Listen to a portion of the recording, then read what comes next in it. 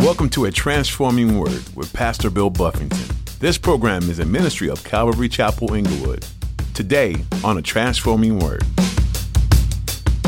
Something you need to consider as a child of God, that we wouldn't let outside connections. We wouldn't let, it could be a family tie, it could be a tie through marriage, it could be a tie through business, that there would be no ties with people that supersedes our commitment to the living God. That there would be nothing above the Lord, His word, His reign, His rule, and what He wants in our lives. And so there was significant compromise here that someone that God said shouldn't even be in the temple lived in the temple.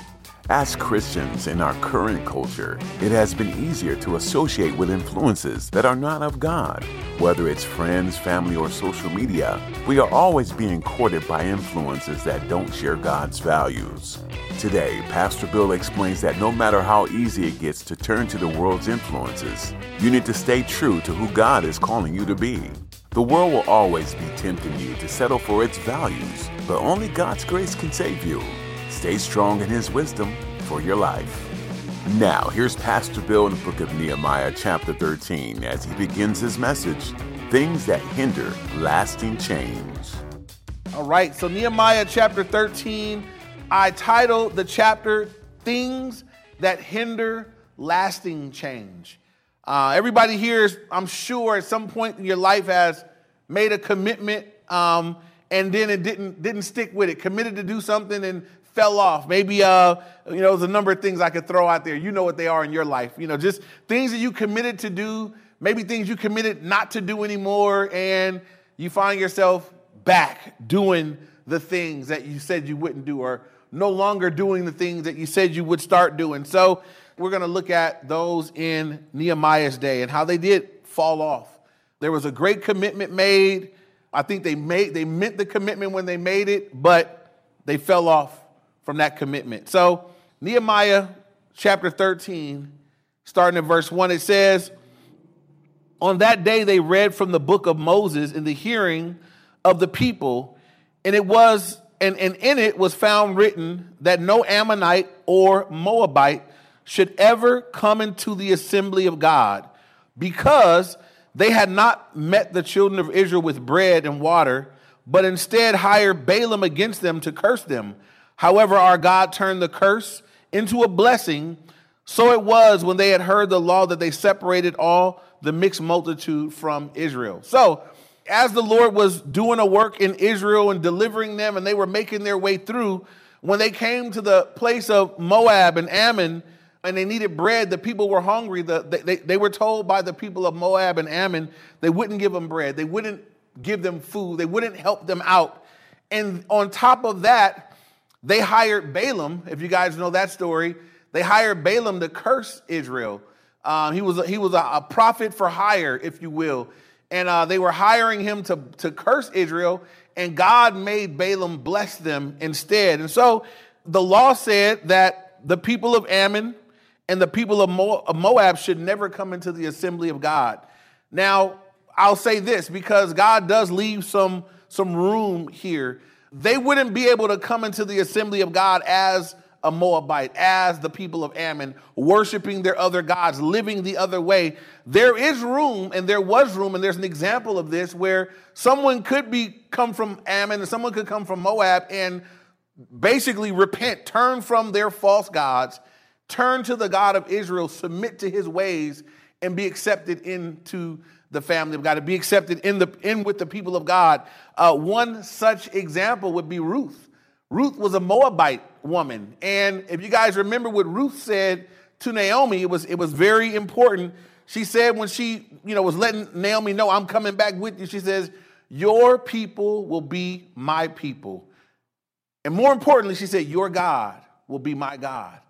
And she was going to stay with her. And so she was accepted back when they came. But the bottom line was, in general, a person from an Ammonite and a Moabite were not able to come into the assembly of the Lord. You couldn't just come in before God with your false beliefs, with your false ideas, with your false gods. You couldn't come into the assembly of God as someone that didn't worship the true and living God. And they also weren't supposed to be intermarrying, which we'll see was a problem. So earlier on, when the law was read, the people agreed, they repented, and they separated from the mixed multitude. I want to say this because I think it has to be said every time I teach this. When God talks about a mixed multitude, God's problem is never the mixing of races.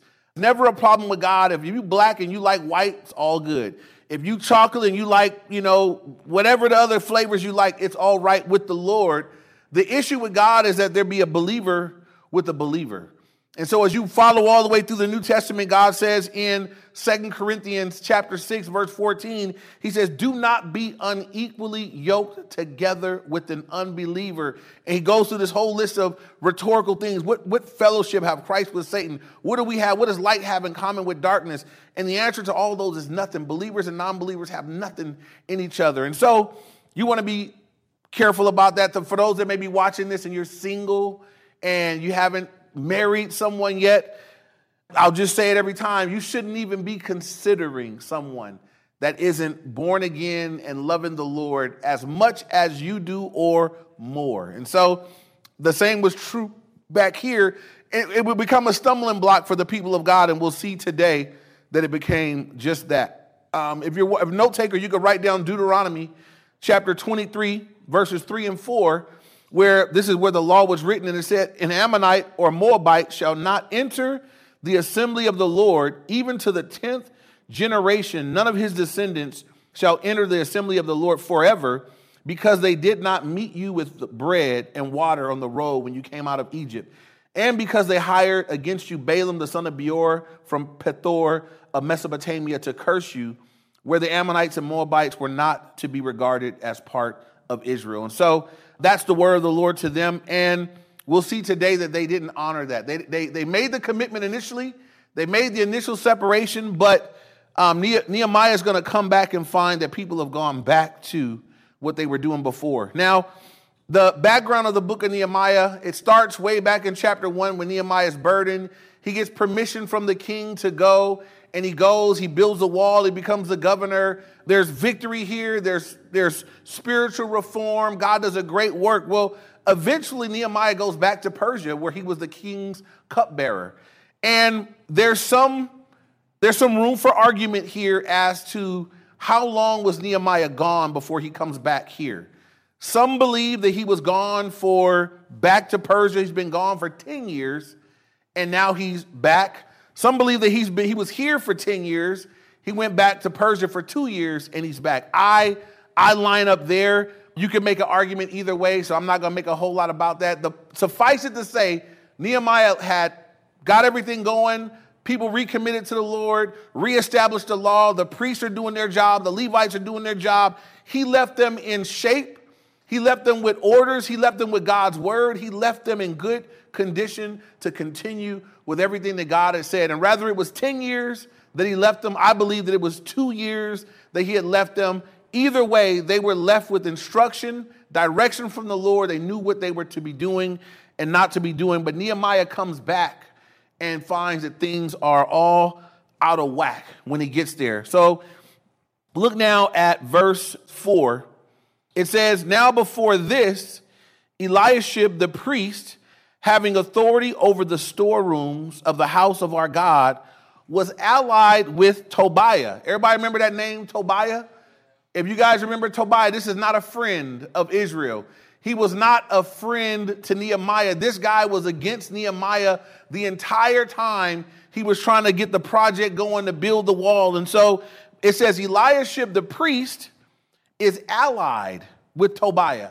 Now, this is interesting. Eliashib, the priest, had an important job. He was a priest in the temple of God. He was in charge of dealing with the tithes and offerings that were brought in. They were supposed to go into a storehouse for the Lord so that the Levites could eat and things could be taken care of in the house of God. But it says in verse 5, and he had prepared for him a large room where previously they had stored the grain offerings, the frankincense, the articles, the tithes of grain, the new wine and oil, which were commanded to be given to the Levites and singers and gatekeepers, and of the offerings of the priests. But during all this, I was not in Jerusalem, for in the 32nd year of Artaxerxes, king of Babylon, I had returned to the king. Then after certain days, I obtained leave from the king, and I came to Jerusalem and discovered the evil that Eliashib had done for Tobiah in preparing a room for him in the courts of the house of God. Now, I want you just to consider this with me for a moment. Tobiah is not a friend of God. He was against the work the whole time. Nehemiah leaves. Imagine the shock when Nehemiah comes back and he's like, wait a minute. Not only are we not collecting tithes and offerings like God told us, you took a room in the temple that was dedicated to the Lord for these things, and you made a living quarter for Tobiah. Tobiah's living on site at the temple. He is not a child of God. He is an outsider. He is of the accursed people, and he's living inside the house of the Lord in quarters that have been set aside for something else. And so I just want you to understand Nehemiah is going to be disturbed, and he should be. And I would liken this to us. Areas of our life where these areas God says, this is set apart from me. There may be in your life things that God said, this is what I want set us apart from me. There may be your gifts. It could be your talents. It could be things that we give to the Lord. It could be some part of our life that's supposed to be set apart for God's use. And not only is it not being used for God's purpose, it's now being used for a purpose that's other than, that goes against what God's. The one thing worse than not letting God have what's been dedicated to him is to take what's been dedicated to him and use it for another purpose. And so I remember when I was a teenager, actually, my mom was really concerned with all the gang stuff that was going on where we lived. And she saw something on the news that said all the hats that I had all these different hats, and me and my buddies were getting the street that we lived on, 116th Street. We would put it on the side of our hats and our nicknames on this side and that on this side of the hat.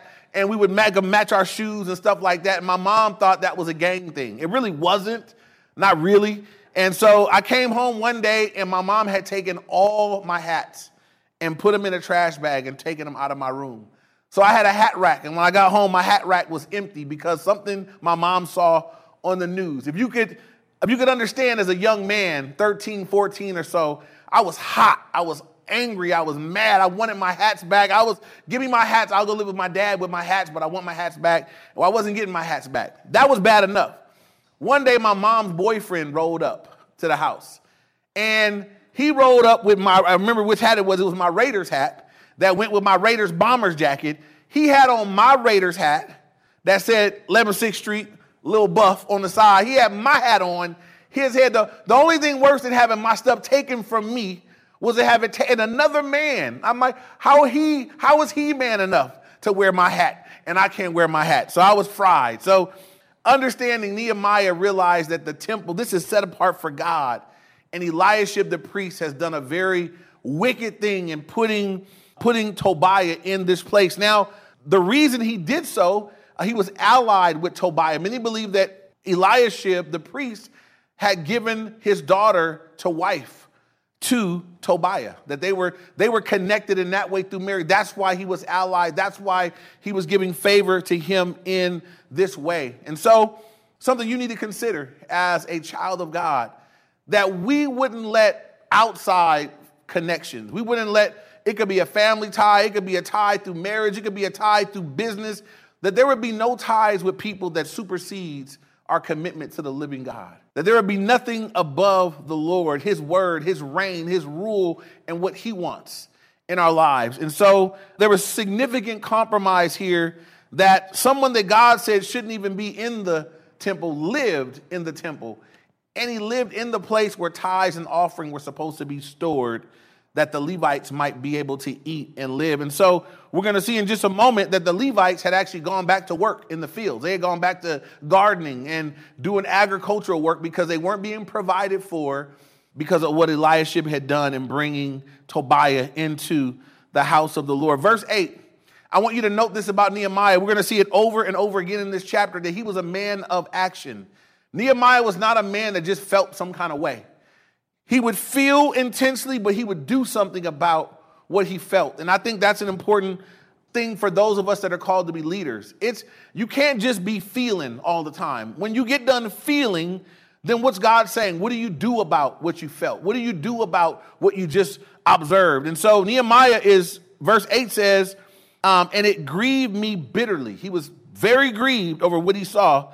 Therefore, I threw all the household goods of Tobiah out of the room. He kicked him out of that room that day. I like Nehemiah. Nehemiah said, "Now I'm here today, sir, and it's over today. I'm bitterly grieved over what you did, and I'm going to kick you out right now." He was a man of action. It says he threw all the household goods of Tobiah out of the room.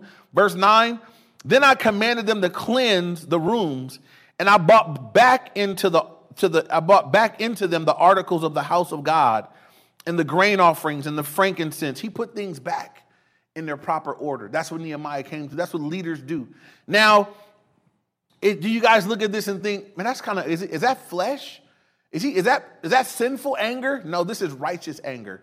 This is like when Jesus came into the temple and he saw the money changers ripping people off and taking advantage of people. And Jesus made a whip of cords and he flipped the tables over. He ran them out of there.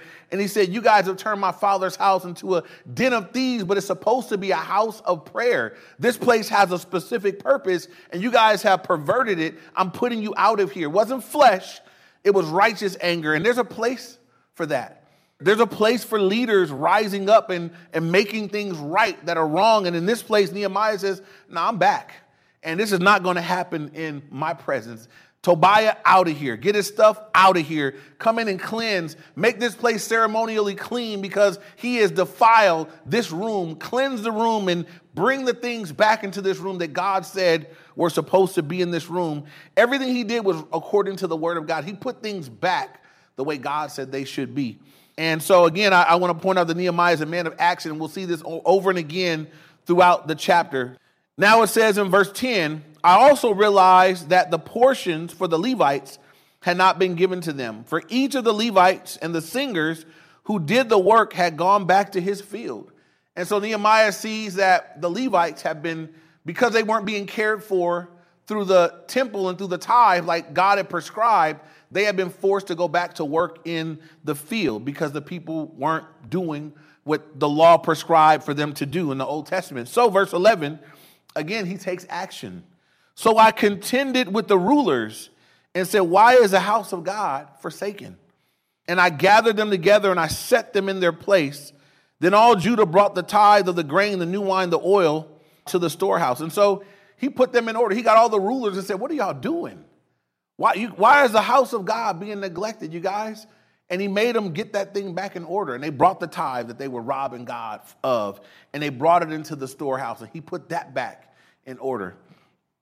Once again, I would encourage anybody listening that God's made you a spiritual leader, that sometimes spiritual leaders got to do difficult things to put stuff in order.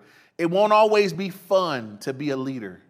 Many times it is difficult to lead because you're leading people that don't always want to go the right way or do the right thing. And so sometimes when you do things the way God wants, you may have some kickback.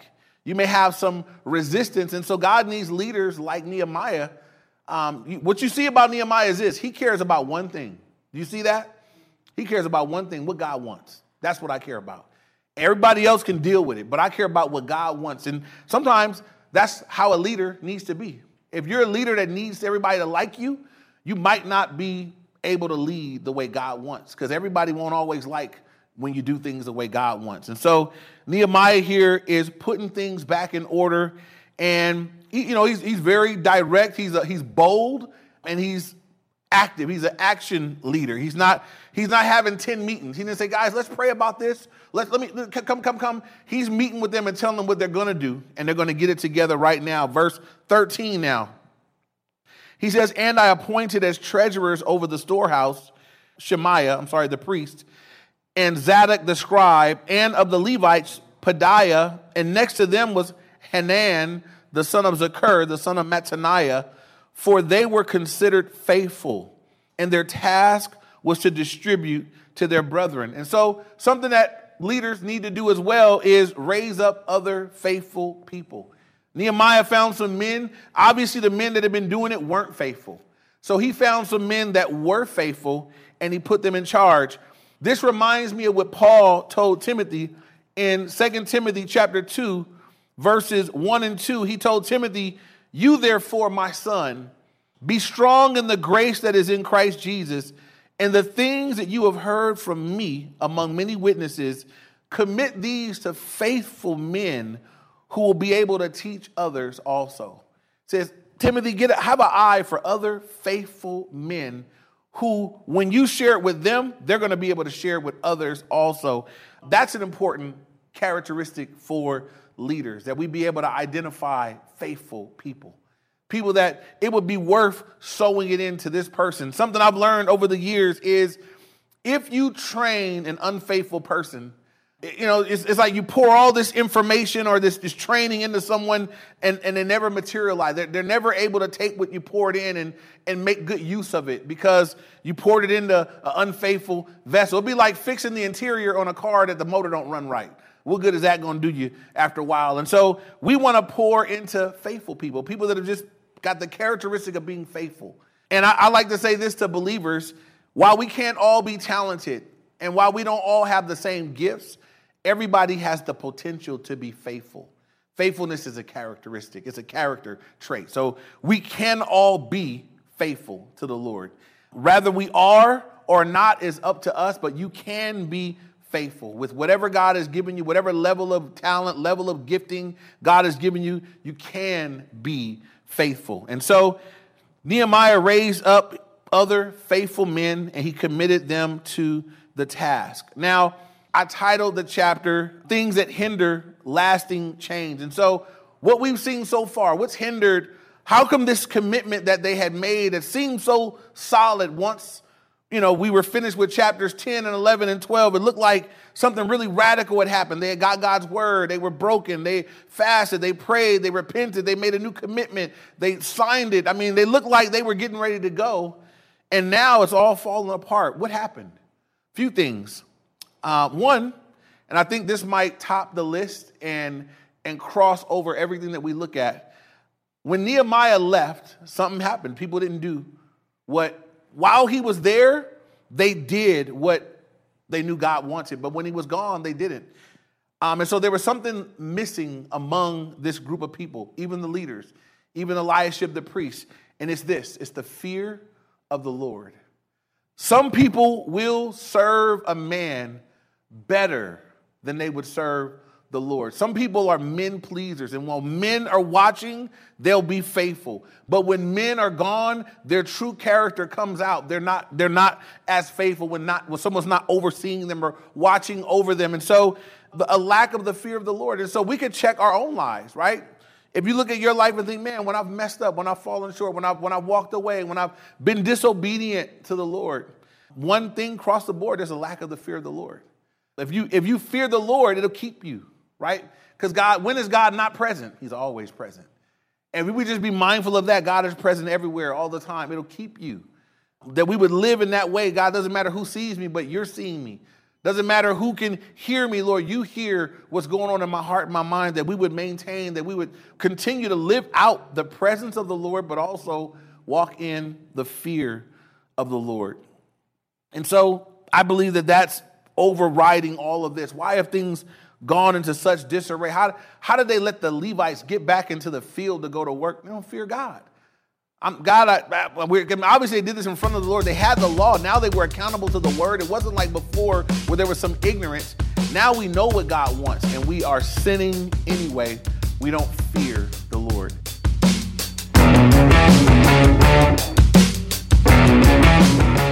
You've been listening to A Transforming Word with Pastor Bill Buffington. Pastor Bill is making his way through the book of Nehemiah. When Nehemiah got to Jerusalem and saw all the work that he needed to do, he knew just how to motivate the people to get on board with his plan. Read with me in Nehemiah 2, verses 17 through 18. Then I said to them, "You see the trouble we are in, how Jerusalem lies in ruins with its gates burned. Come, let us build the wall of Jerusalem, that we may no longer suffer derision."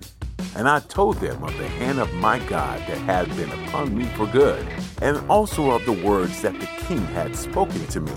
And they said, "Let us rise up and build." So they strengthened their hands for the good work. Do your hands need strengthening for the work in front of you? look no further than the hand of God. Remember His faithfulness in everything that He has done. But none of us were ever meant to do this alone. Are you looking for a community where you'll be supported and loved? Then come see us at Calvary Chapel Inglewood in Inglewood, California. Let's rise up together. You can find us online at calvaryinglewood.org. Once again, that's calvaryinglewood.org. There you'll find everything you need to know and a lot of bonus material for your personal study. For those of you further away, come be in virtual community with us through Facebook, Instagram, and YouTube. We live stream our Sunday services. And with that, we've come to the end of our time together today. Thanks for joining us, and be sure to come again to A Transforming Word.